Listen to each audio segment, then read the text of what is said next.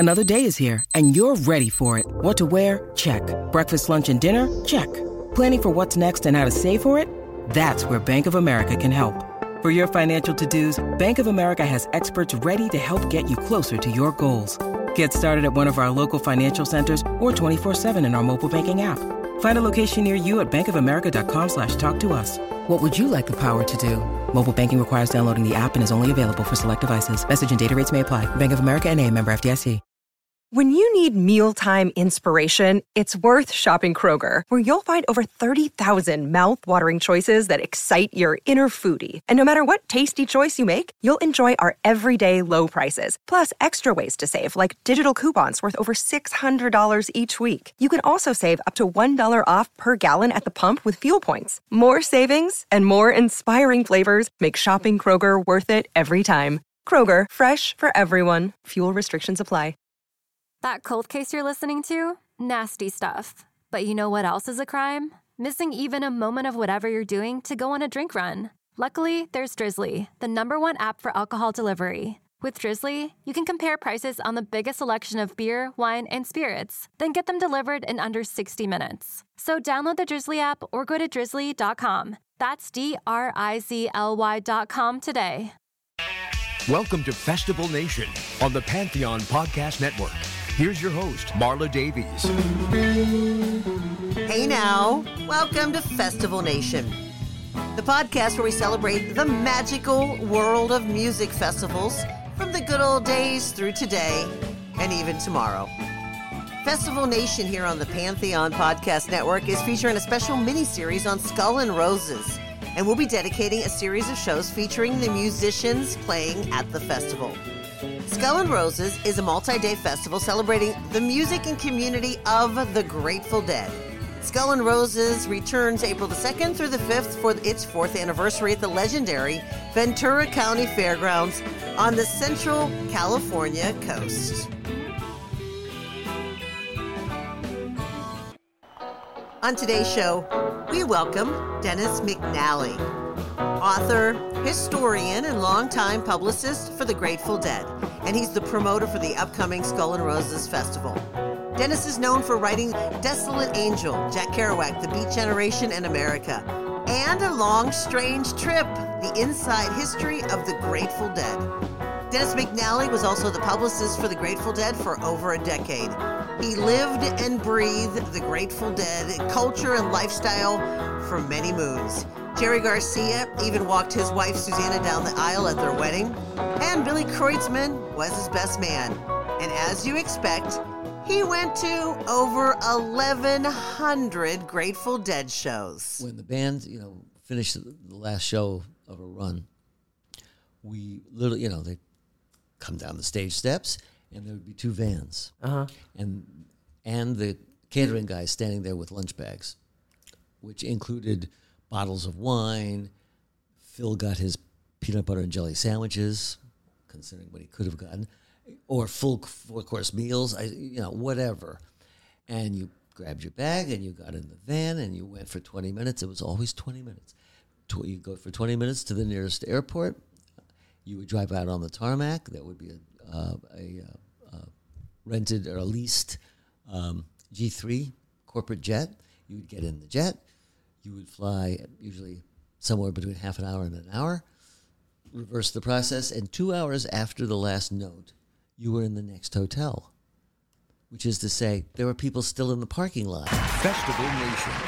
Please, let's give a big Festival Nation welcome to Dennis McNally.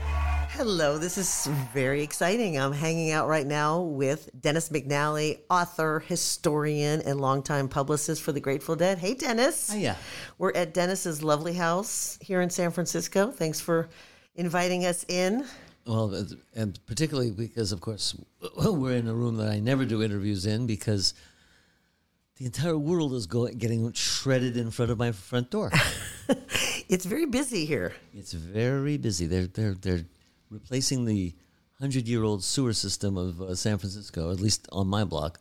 Okay, it could be worse. I mean, it could smell. There's no odor. No, not yet. No, but there's a lot of digging and a lot of sound. There's a lot of digging, indeed. Well, I mean, it's busy here in where you live here in the city. But you've you're used to busy. I mean, you were the publicist for the Dead for eons, many moons. Many moons. And when I started, which is pre-internet, of course, Right? I got about 100 phone calls a day.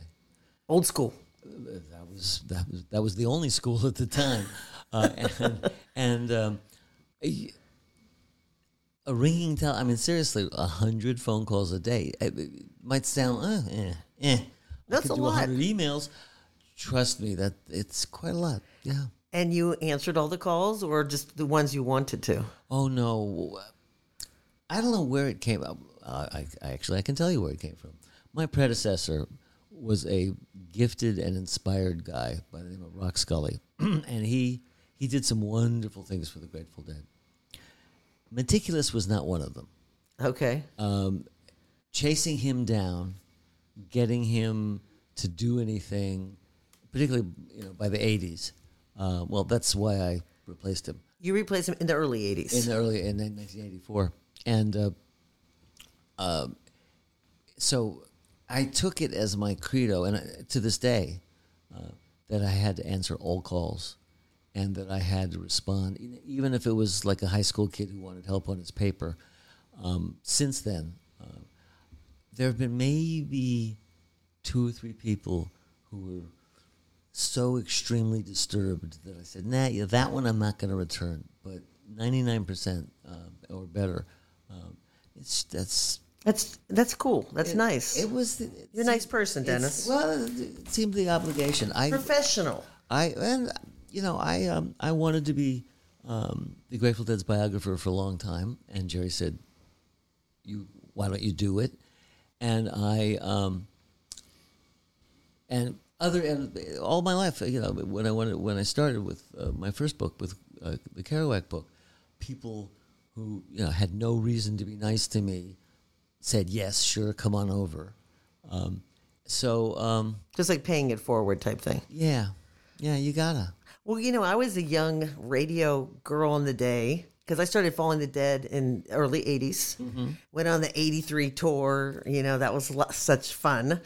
And I was, dabbling in radio, and I had a little, we had a little conversation, and you helped me out, and you were very pleasant. So there you go. I confirmed. One of my standard questions, though, when there was a period, shall we say, of unintelligent living, with further details not needed, you can guess.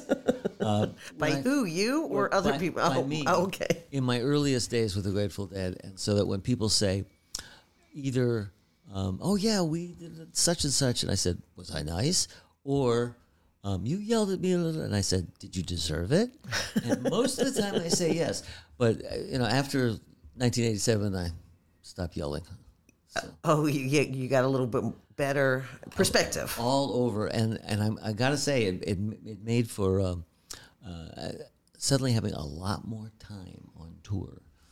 Because those days off, instead of recovering, I was going out and seeing the world. That's what I was going to ask you about surviving on tour. I mean, you toured with the band 11 years. Right. So you were sort of like an unofficial band member. Well, I was part of 25 people that went along for the ride. It was remarkable. It was incredibly well organized and efficient. When the band, finished the last show of a run, we literally, they'd come down the stage steps, and there would be 2 vans. Uh-huh. And the catering guy standing there with lunch bags, which included bottles of wine.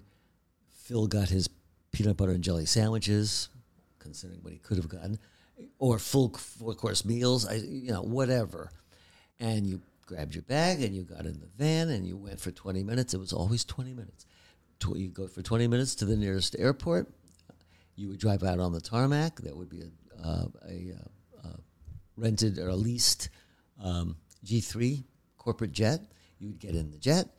You would fly usually somewhere between half an hour and an hour, reverse the process, and 2 hours after the last note, you were in the next hotel, which is to say there were people still in the parking lot You know, Yes.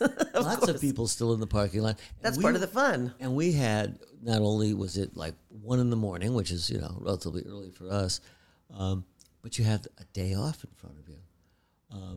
And then, the next day to get ready to go back to work. So there was time there if you weren't spending all your time sleeping because you're partying. Because you were partying too much.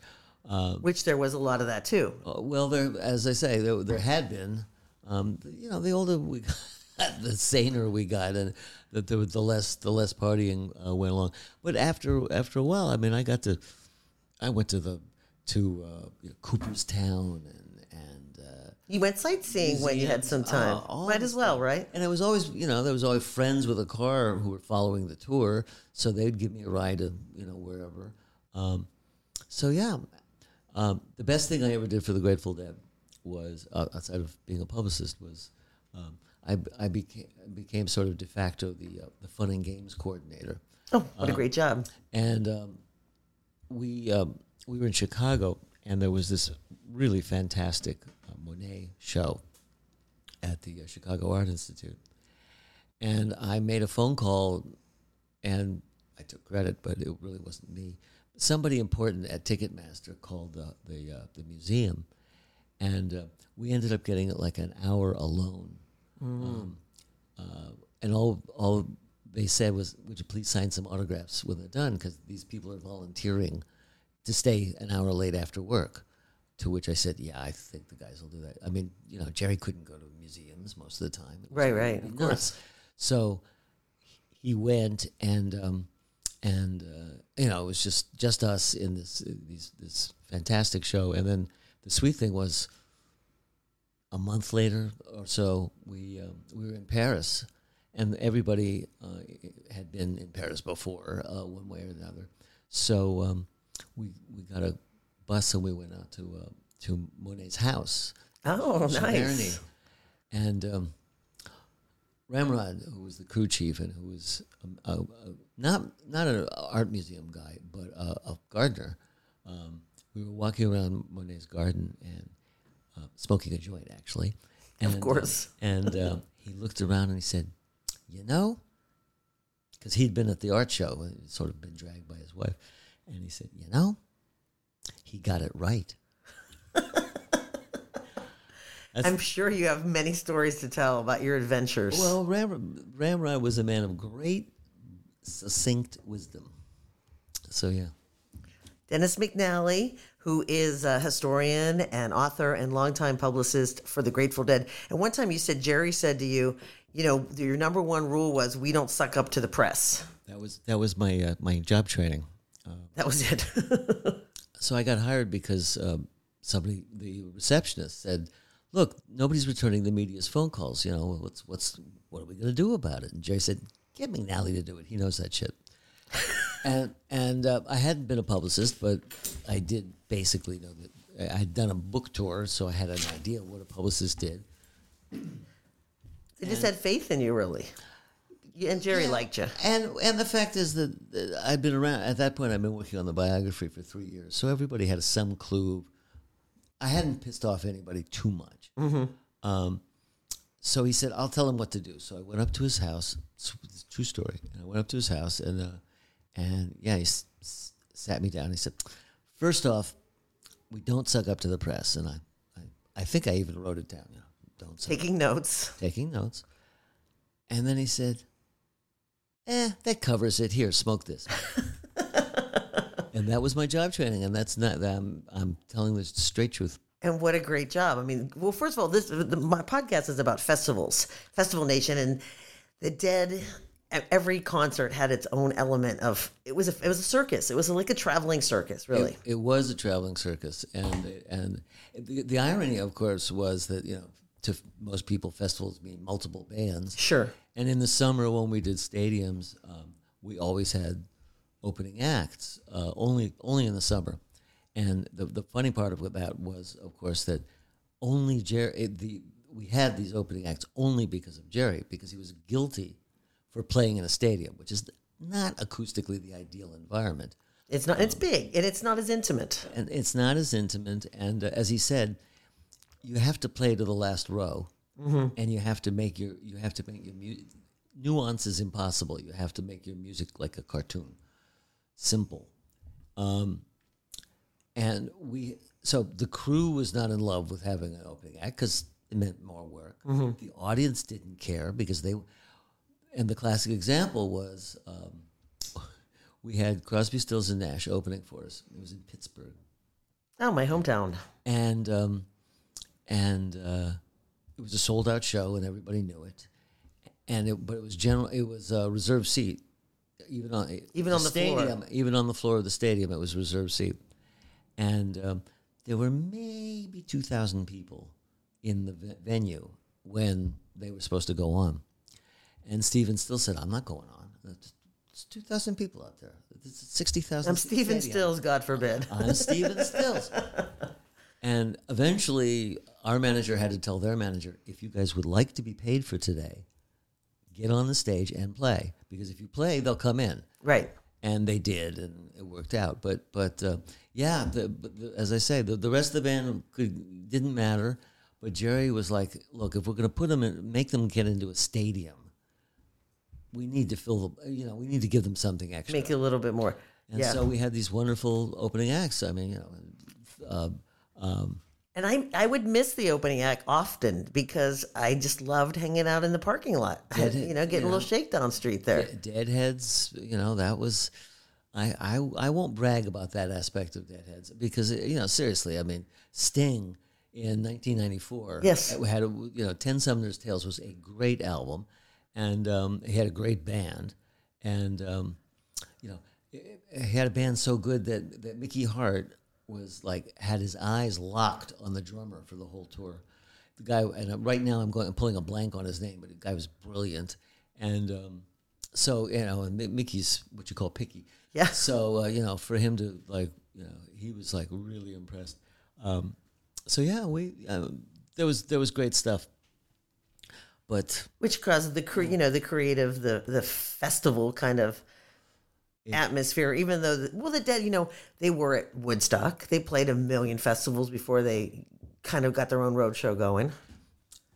They played them all. They played at Monterey, and they played some of the most important ones.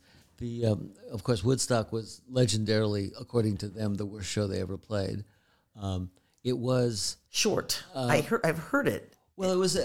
Well, you haven't heard it all because I don't know which part you heard, but it was about an hour, which is short for a Dead show. For them, was incredibly short. They made a huge mistake. I was talking about this with Mickey. We did a thing at the Peanuts Museum, Charles Schultz Museum, because the little bird in the comic Woodstock, strip was Woodstock. So they wanted to do something to celebrate Woodstock, and we were talking about it, and Mickey said, "Yeah, I know it was a disaster, but why?" And I listed, the stage wasn't grounded. Bob was getting electrocuted, and so was Jerry. There were voices coming out of the speakers from the helicopters because they was picking up the radio signal. People were running around behind them saying, "The stage is collapsing. The stage is collapsing." So there's a sense of panic. There was panic in the air, etc. And I finally saw some video of it in the 40th anniversary box set. There's the only video, and the stage looks like it's lit by 2 candles. Oh, it's completely dark up there. Because the power was fluctuating dramatically, and they didn't, in rock and roll, the power doesn't go to the sound system. That's a tenth of the power. Mm-hmm. Most of the power goes to the lights. Mm-hmm. And these lights were not getting enough power. So there was this slight, you could sort of murkily make out figures standing there. Okay. But you weren't actually watching a normal, so no wonder they didn't put them in the movie. There was nothing to see.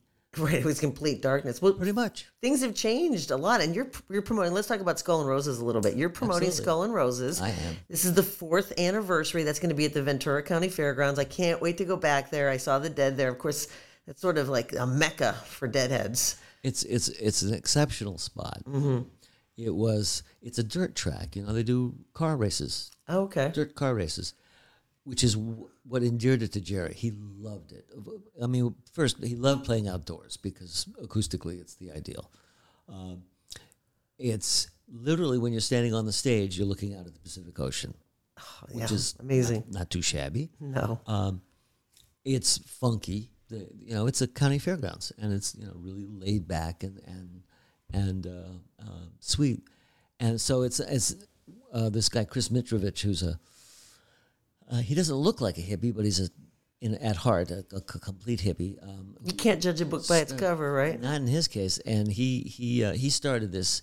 I missed the first one, but I've been involved with the last two, and I'll go back. See, I assumed, I'm supposed to be an expert or whatever. I mean, I wrote a book anyway. That and I spent a lot of time around the Grateful Dead, and I always assumed that Deadheadism would dwindle away the way everything dwindles, right? That is the way of the world. And what I did not realize was, well, A, that I was wrong, but B, that in particular, I think, because of Fare Thee Well, that instead of signaling the end, it lit a match and started it all over again. Or it ignited something. It reignited it to 10 times the level. I swear there are more Deadheads now than there were in 1995. I went to a J-Rad show at Frost Amphitheater at Stanford. The newly remodeled. I haven't been to the newly remodeled. Stunning. It was. And I won't be disappointed. Well, it's really beautiful, and they didn't mess with the sound, which thank God, because we liked playing there, but it was hilarious because when we played there was zero infrastructure behind the stage. Everything was brought in for the show, and the catering area was a deck over on one side, and then you sort of walked a little mountain goat track to get to the stage. I mean, it was the side of a hill. Mm-hmm. Now it's deluxe. They spent a lot of money. It's Stanford. They right, because I saw the Dead. I actually became a Deadhead after one of those shows in 1982. Yeah. Frost Amphitheater, 1010. Yeah. 1982. And I just remember the field and the grass, and I'm sure it's seats now. No. Oh, there's still a few. Okay, good. It's still an open amphitheater. It's it's better enclosed and a little fancier schmancier, but no, the basic vibe has not changed. And good. It's a great show. And the only reason I brought that up was to say, I got in early, lucky, so I was up on the rail, and I turned around during the show several times. And the age range behind me was exactly the same as any Grateful Dead concert, which is to say from 16 to 80. Mm-hmm. So all these people who were 16 and 20, 16 and into their 20s, who were not born when Jerry tapped out, are Deadheads, and they're the same people that they would have been 30 years ago. And it's downright freaky. And what I've come to realize, and what Chris Mitrovich is the guy's name, the guy from L.A. who started Skull and Roses, what Chris realized before me was that Deadheads were, after Fare Thee Well, Deadheads were fans not just of the Grateful Dead band, but of the music. It was their music, and it's not that it didn't matter, but it was a matter of taste who played it. And that music itself was a genre. Bruce Hornsby called them hymns. Oh, he did? Yeah, and he's right. I mean, Hunter wrote a lot of hymns. And I'm not just talking about like a ripple. The songs are now part of the modern American songbook. So Chris put together this concept of having 20, 30, whatever it is, Dead. We don't use the word cover band, but we don't. Bands that play Dead music. Okay, because a cover band is demeaning. Yeah, it demeans the band. That does. It's a question of how you play it and what you put into it. But bands that play Dead music. This year, we've got our first Dead member of the Grateful Dead, Bill Kreutzmann. Oh, this is the first time that we've had a band member. That legitimizes the whole thing. Yep, and Billy and the Kids is coming, and then the second night, a member of Dead and Company, O'Teal and Friends, is on Saturday night, and Sunday night is Steve Kimmock and Voodoo Dead. which is It's very solid. it's a great lineup. It gets better and better. And this year there's more fancies. There's going to be, there's a GA Plus ticket so that you can get special seating, and there's going to be interviews and solo acoustic or private, small acoustic performances with a very limited audience at a building that's right next to the bowl, the actual arena. So in general, it's going to be a little buffed up. A little bit more. We just talked to Graham Lesh, and he said he and Elliot, of course, Graham is in Midnight North. He and Elliot are going to do a special, one of those little special things. That's one of those. Those little fancies. It'll be that'll be at a place called Hunter's Hall, which is, as I say, it's a enclosed building, as part of the fairgrounds. They're gonna. God knows why anybody wants to listen to me, but Are you gonna speak? I'm gonna be interviewed. Somebody's gonna have to be stuck with interviewing me. Jay Blakesberg will get interviewed.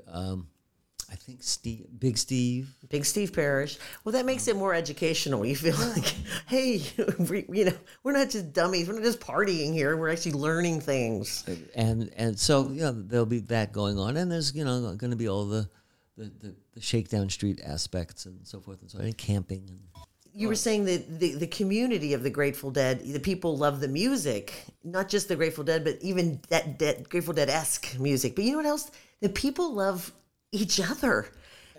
It's funny because when the Dead comes to town, my husband always says, "Hun, your people are here." It's like, I need to be with my people, The contrarily, I knew a few young Deadheads who, Roger McNamee tells the story of his early life where he was a big Deadhead and then fell in love with a woman, and she was anti-Dead. Oh no. As I said, these mixed marriages never work. Did it? No. That kind. No, it did not. And then he met his current wife Anne, and she wasn't much of a Deadhead. She was a musicologist, and she wasn't much of a Deadhead, but she got inducted really rapidly, and she also knew how to keep score in baseball. So she was helps. A total keeper. With my girlfriend, I always go with her. She's my old college roommate. Love her, Teresa. And I said, I love going with you because you know how to act. And that really helps. It helps. I brought a stranger to a Dead concert once, and it lovely woman, and we had a lot of good times together. But I marked that at the end of that night. I said, I'm not doing that again. It's just too much stress. It's not supposed to be stressful. I was worrying, I was trying to sort of take care of her, whatever. That's never going to work. The thing is, there were two great things the Grateful Dead did that were truly unique, truly distinct. One was that they fused true improvisation into rock and roll forms, which other people might have improvisational leads. Jimi Hendrix certainly did. Greg Allman certainly did. But with everybody in the band improvising, you hadn't really seen that in American music since early New Orleans, what we came to call jazz. So that was one thing. The other was and Jerry swore it wasn't his fault. He swore that the Deadhead, I didn't do that, the Deadheads did that. But they created a community. And it was this safe space. And they were partly responsible for it because they did any number of things. Like, for instance, come as close to bankrupting themselves as possible to create the perfect sound system. Yes. Because that was the way they communicated with their audience.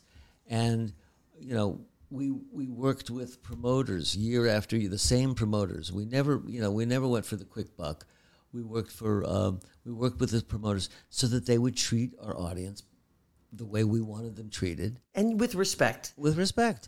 Festival Nation, celebrating the magical world of music festivals.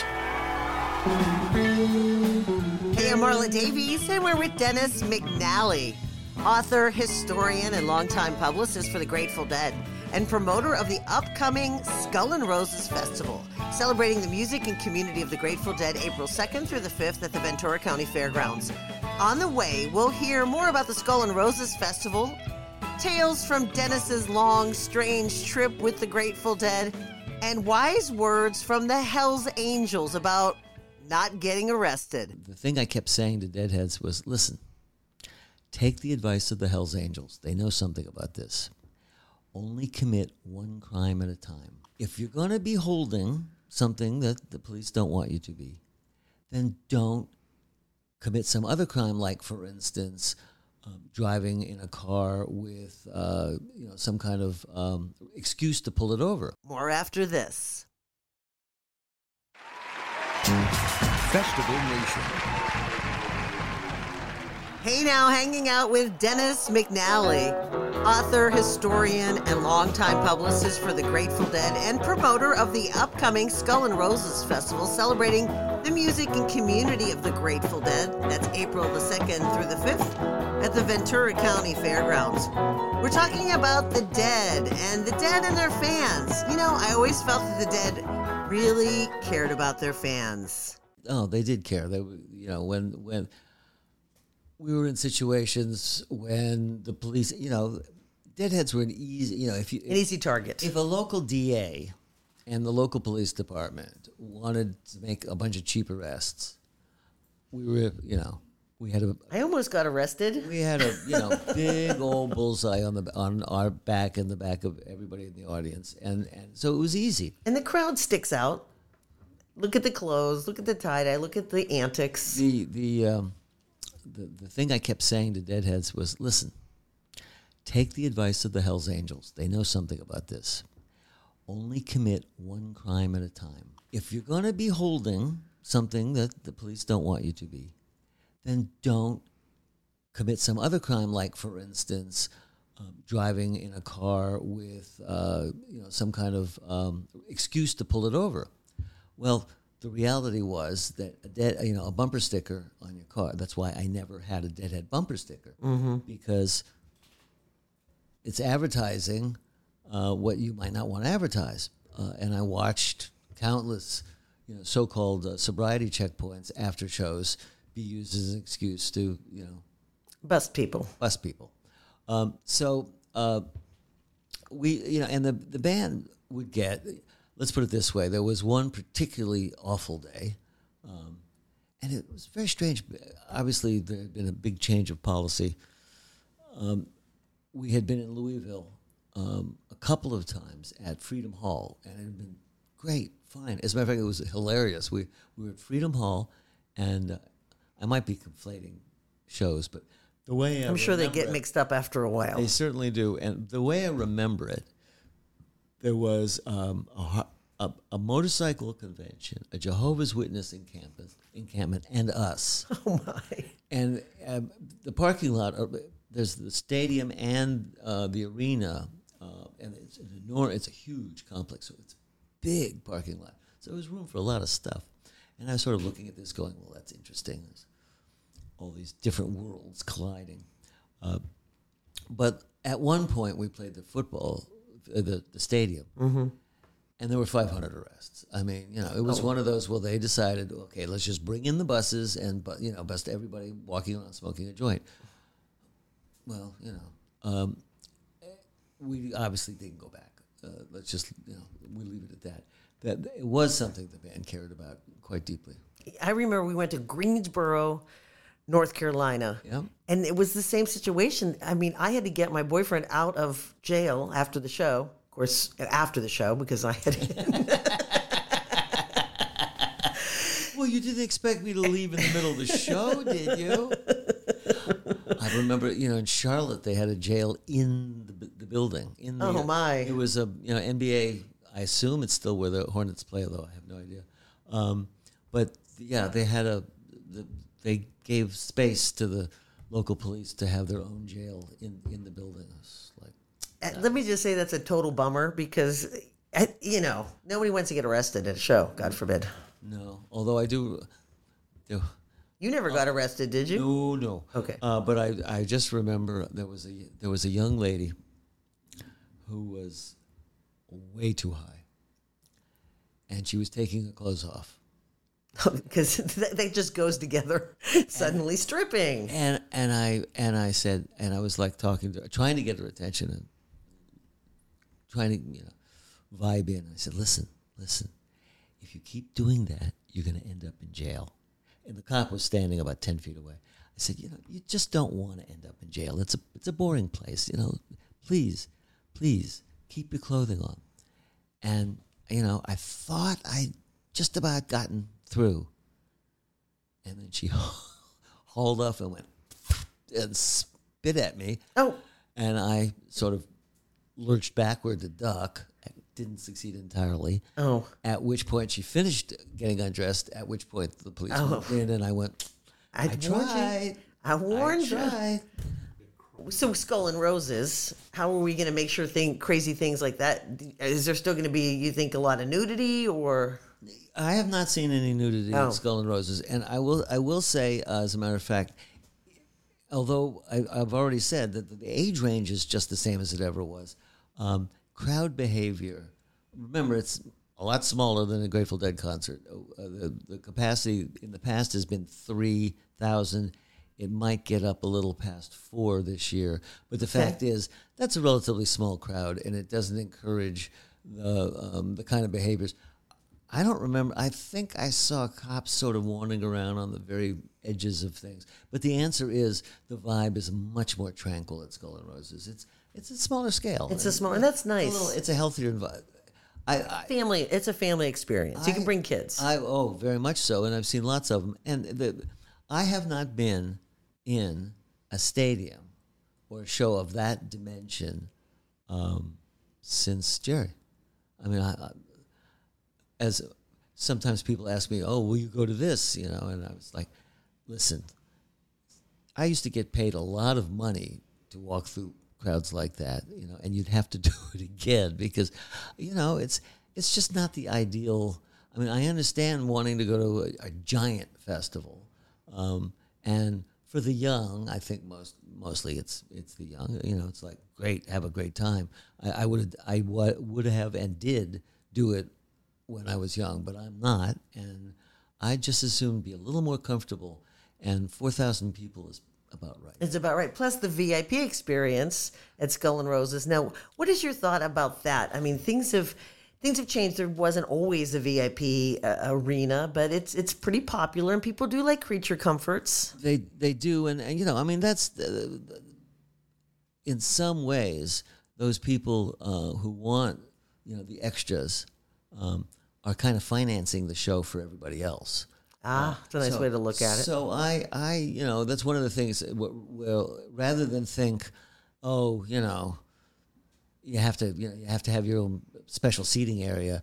Rather than sneer at that, I recognize that it kind of makes everything work, and it's certainly true. I mean, it's 2020, and a lot of people want, that little, that extra comfort level, and this year they're going to be able to get it in ways that they hadn't in the past. I'm hoping that you said there's camping. I hope there's an element of glamping then.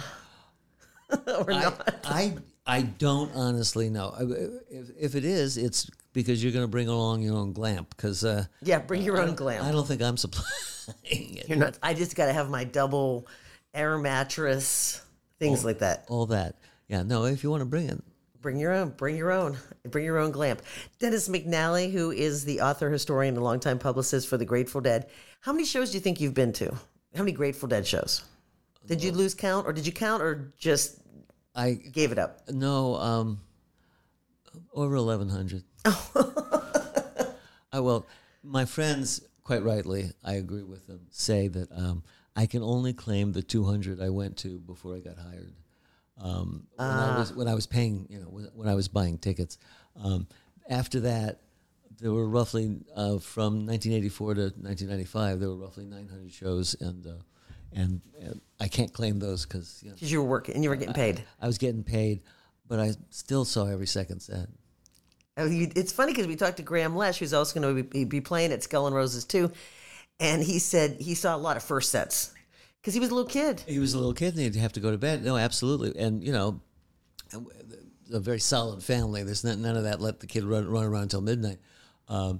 I have a vivid memory. My wife Susanna is one of the Grateful Dead's best photographers, and one of my, I don't know, it's stuck in my memory, especially now when I run into Graham, who's an excellent guy. But I just remember a picture of him with these big, noise-canceling headphones. Right. Standing on this. There's a picture she took of him on stage, and he's 5 or 6, and, a little blondie, and so cute. To realize that he's now an adult musician making wonderful music is to be. Or another example is Cassidy Law, who I met when she was about 12. In 19, let's see, how old would she have been in 19? She was 11. In 1981, Eileen Law's daughter. Mm-hmm. By the time I left the Grateful, by the time we were done, by 1990, she was working in the box office on the tour, dealing with our guest list, which was the world's biggest. And now she has a 14-year-old daughter. So it's family, right? It is family, and it goes on and on and on and on. And the people that come to the shows feel part of the family community, the Deadheads. And that's what, again, Skull and Roses, it's really a celebration of the Grateful Dead community. And everybody feels a part of that, a little piece of that. So are you a Deadhead?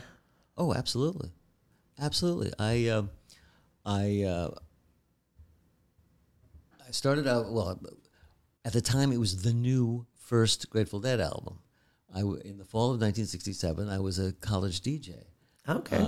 And I played Morning Dew a bunch of times. And then for some reason, I didn't stay connected all that much.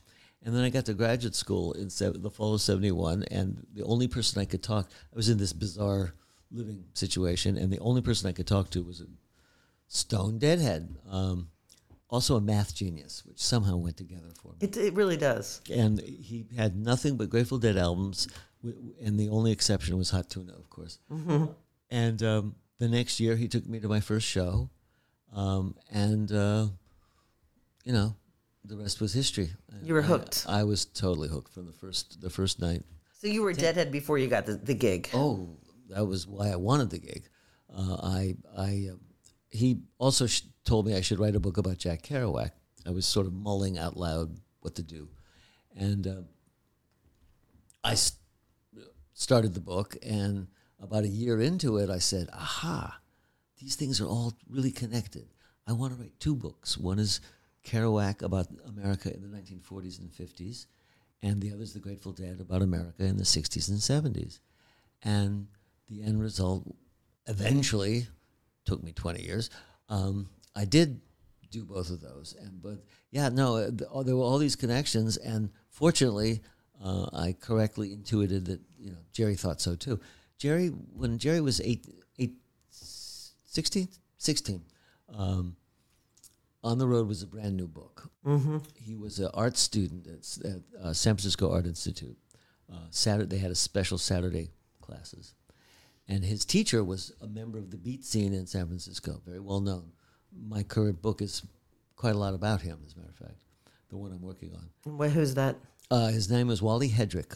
Okay. And he was a painter. He did what they called funk art or assemblage.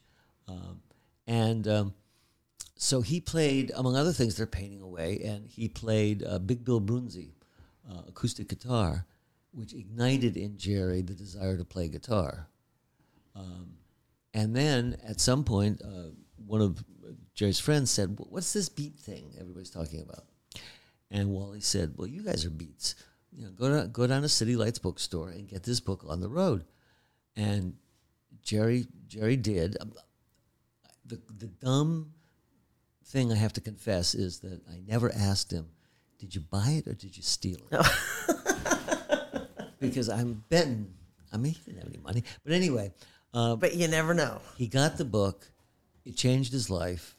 Kerouac. A lot of people's lives. A lot of people. Janis Joplin. Totally. Yeah, I just read her biography, and she talks a lot. She loved the beat scene. She was really attracted to it. And there you are in Port Arthur, Texas, and suddenly you're reading about the Beats, and which caused her a lot of trouble in Port Arthur. But anyway, it got her. But she fit right in here in San Francisco. She did much better here, and And it's the same with Jerry, except that all Jerry had to do was get on the bus, the 14 Mission bus, and it ran right in front of the end of his block, and it went all the way to within 3 blocks of City Lights.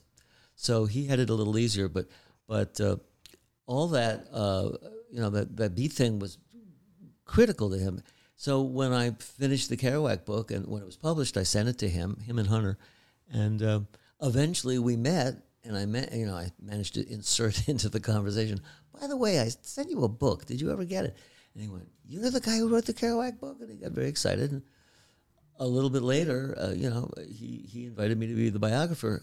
And although I think I did a decent job with the Kerouac book, the reason that he was excited was not me particularly, but Kerouac really meant something to him. So That was a great connection and a great job for you, by the way. Oh boy, How could you ever top that one?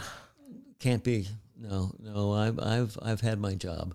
Everything else is just sort of a pale imitation. Well, yeah, I mean, being on the tour with the Dead, and just how fun is that? How fun is that? It was pretty much about as much fun as I could stand. I always felt like, if you had a definition for a deadhead, what is the definition of a deadhead? Well, the great thing, all right, I'll give you just one example. One of the best moments of my life was standing on stage and watching the senior senator from the state of Vermont, Patrick Leahy, wearing a tie-dye T-shirt and shorts, boogieing to the Grateful Dead. And I was standing there thinking, it's a better world when U.S. senators dance. Yes. Everyone needs to lighten up a little bit. Take a deep breath. He's a deadhead in his own way. I mean, deadheads are people who are willing to go follow the circus and to not necessarily conform to everything and that's not to say, there's a billion. Most of the deadheads I know are the hardworking, tax-paying, family, taking care of their families, etc. It's not like everybody's a complete slacker or beatnik or whatever. Or smells like patchouli in the parking lot.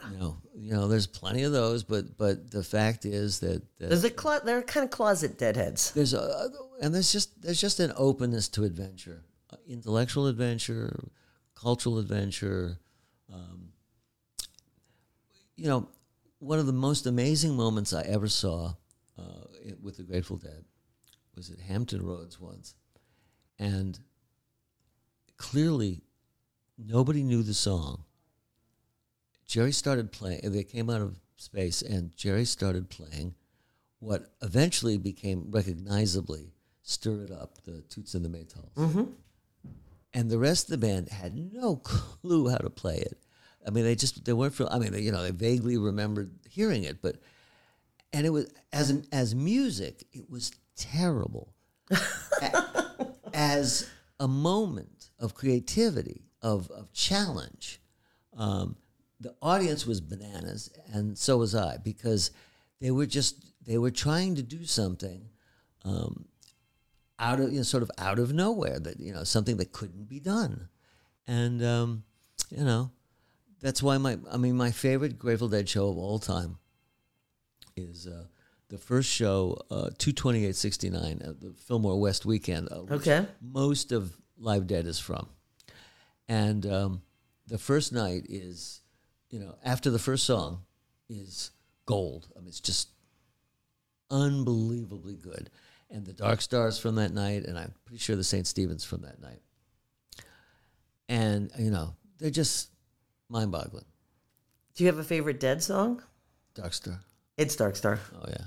But the reason this night was my favorite was not because it was brilliant. There are lots of brilliant nights. They came back out on stage. The audience just wouldn't let them go away. And they came back on stage, and Jerry sounds like he's just run a mile. And he's going, well, we could do something short if you really got to have it. And they went into the worst rendition of Hey Jude ever known to mankind. The worst high school bar band you ever heard couldn't play it so badly. And they'd played it a couple of times before, but it was a disaster. And that's why I love them. because they could do they went from sublime to disaster in, in millisecond. And everybody was still having fun and playing and dancing. And it was still fascinating.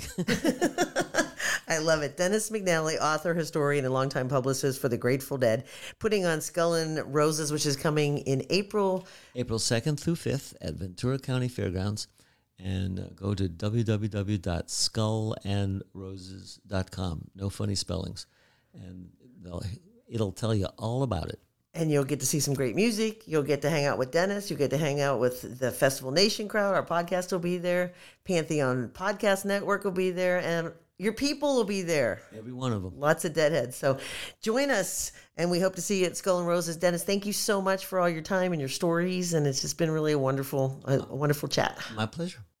Festival Nation, celebrating the magical world of music festivals. Thanks to Dennis McNally, author, historian, and longtime publicist for the Grateful Dead, and promoter for the upcoming Skull and Roses Festival. Thanks for listening to Festival Nation, where we celebrate the magical world of music festivals here on the Pantheon Podcast Network, and our special mini-series on Skull and Roses, the multi-day festival celebrating the music and community of the Grateful Dead. Skull and Roses returns April the 2nd through the 5th for its 4th anniversary at the legendary Ventura County Fairgrounds on the Central California coast. In upcoming episodes, we'll feature behind-the-scenes interviews with artists performing at Skull and Roses, including bass guitarist and founding member of Dead & Company, Oteil Burbridge, and guitarist Steve Kimmock. And during the festival, we'll be on site live with our Festcast, bringing you all the news from backstage with plenty of special guests. This year's lineup features Grateful Dead drummer Bill Kreutzmann and his band, Billy and the Kids, Oteil and Friends, Voodoo Dead, Melvin Seals and JGB, Jackie Green, Keller Williams, Grateful Grass, Circles Around the Sun, Ghostlight, Grateful Shred, David Nelson Band, and tons more. Get your tickets at skullandroses.com. Stay tuned to Festival Nation for your chance to win your pass to Skull and Roses, which has become a mecca for Deadheads young and old. To win, email us at festivalnationpodcast@gmail.com or follow us at Festival Nation on Twitter at Nation Festival or Facebook and Instagram at Festival Nation Podcast. And tell us why you love the Festival Nation Podcast and what band you're most looking forward to seeing at Skull and Roses. We'll find you and you'll be entered to win. And if you have some stories, if you went to a previous Skull and Roses festival, reach out because we would love to hear your stories. Any music used in this Festival Nation podcast is owned by the artist and is used for educational and illustration purposes only. Thanks for checking out, liking, sharing, and following Festival Nation on the Pantheon Podcast Network and wherever you listen to your podcast. Talk to you next time. Peace. Peace, love, and music. Thanks for being part of the tribe. For Marla Davies and everyone here at Festival Nation, until next time, tune in, turn on. He's Lucas Hare. He's Kerry Shale. And this is a trailer for Is It Rolling Bob? Talking Dylan. We talk to interesting people like author Neil Gaiman. Dylan is always more omnipresent than you believe. Part 3 of American Gods is called This Moment of the Storm. And of course, it's a hard rain's gonna fall is another way of saying that. Singer Billy Bragg. I went to Hammersmith Odeon with Chrissy Hind, and she totally spoiled the whole evening for me by going backstage beforehand and coming and saying to me, you must come back and say hello to Bob afterwards. He'd love to meet you. So I spent the entire gig thinking to myself, what am I going to say to Bob Dylan that doesn't sound like, hello, Bob, I really like your records. So I ran away at the end. Actor David Morrissey. Their stories, they are all, you sit there and you think, God, this is taking me on a journey, not just by each track, but each album is such a chapter in a life. Singer Barb Younger. And suddenly it's something in the song, you go, bing, you go, oh yeah, that's today. That's the reality of the quality of his understanding of humanity, that really relentless gaze. The legendary Larry Ratso Sloman. And that's when I talked to him about Sad-Eyed Lady. And I said, Bob, I always wondered, in the chorus you say, my warehouse eyes, my Arabian drums. Do you mean eyes as a verb? Or is there a comma there? Is it two different images? And Sarah goes, yeah, I've always wondered that too. And Bob says, leave me alone, Rest. Writer David Hepworth. Honestly, the sweat was dripping off me because I was not getting very far. And you always think, I've got to get some quotes. I've got to get some lines or something. And of course, you can't get that out of Bob Dylan. It doesn't work like that. And the woman from the record company said to him, how's it going, Bob? And he says, I don't know. He keeps asking me questions. And Dylan authority Michael Gray. What he's doing there, Dylan, is he's breaking through the sort of oleaginous smear of coast-to-coast important American television, and he's busting through that and creating a live event, an authentic moment. Is It Rolling, Bob? Talking Dylan. His voice is really warm. It's just that it ain't got no form. But it's just like a dead man's last pistol shot, baby. It's NFL draft season, and that means it's time to start thinking about fantasy football. FantasyPoints.com features industry-leading experts and prognosticators using proprietary hand-charted data to help you score more fantasy points. FantasyPoints.com is the place to go for whatever kind of fantasy football you play. Whether you play fantasy football, daily fantasy sports, or do a little bit of everything, Fantasy Points has the meticulously researched content to guide you to victory. And why wait for the fall? Fantasy Points also covers the new spring football league, the UFL. Join the guru, John Hansen, Scott Barrett, Joe Dolan, and other massive names in the fantasy football universe with an exclusive offer. Use code Pantheon for 15% off any Fantasy Points package, including the all-in package, with access to every article, tool, and data nugget that Fantasy Points has to offer. That's FantasyPoints.com and code Pantheon for 15% off at Fantasy Points. FantasyPoints.com, code Pantheon. Score more fantasy points.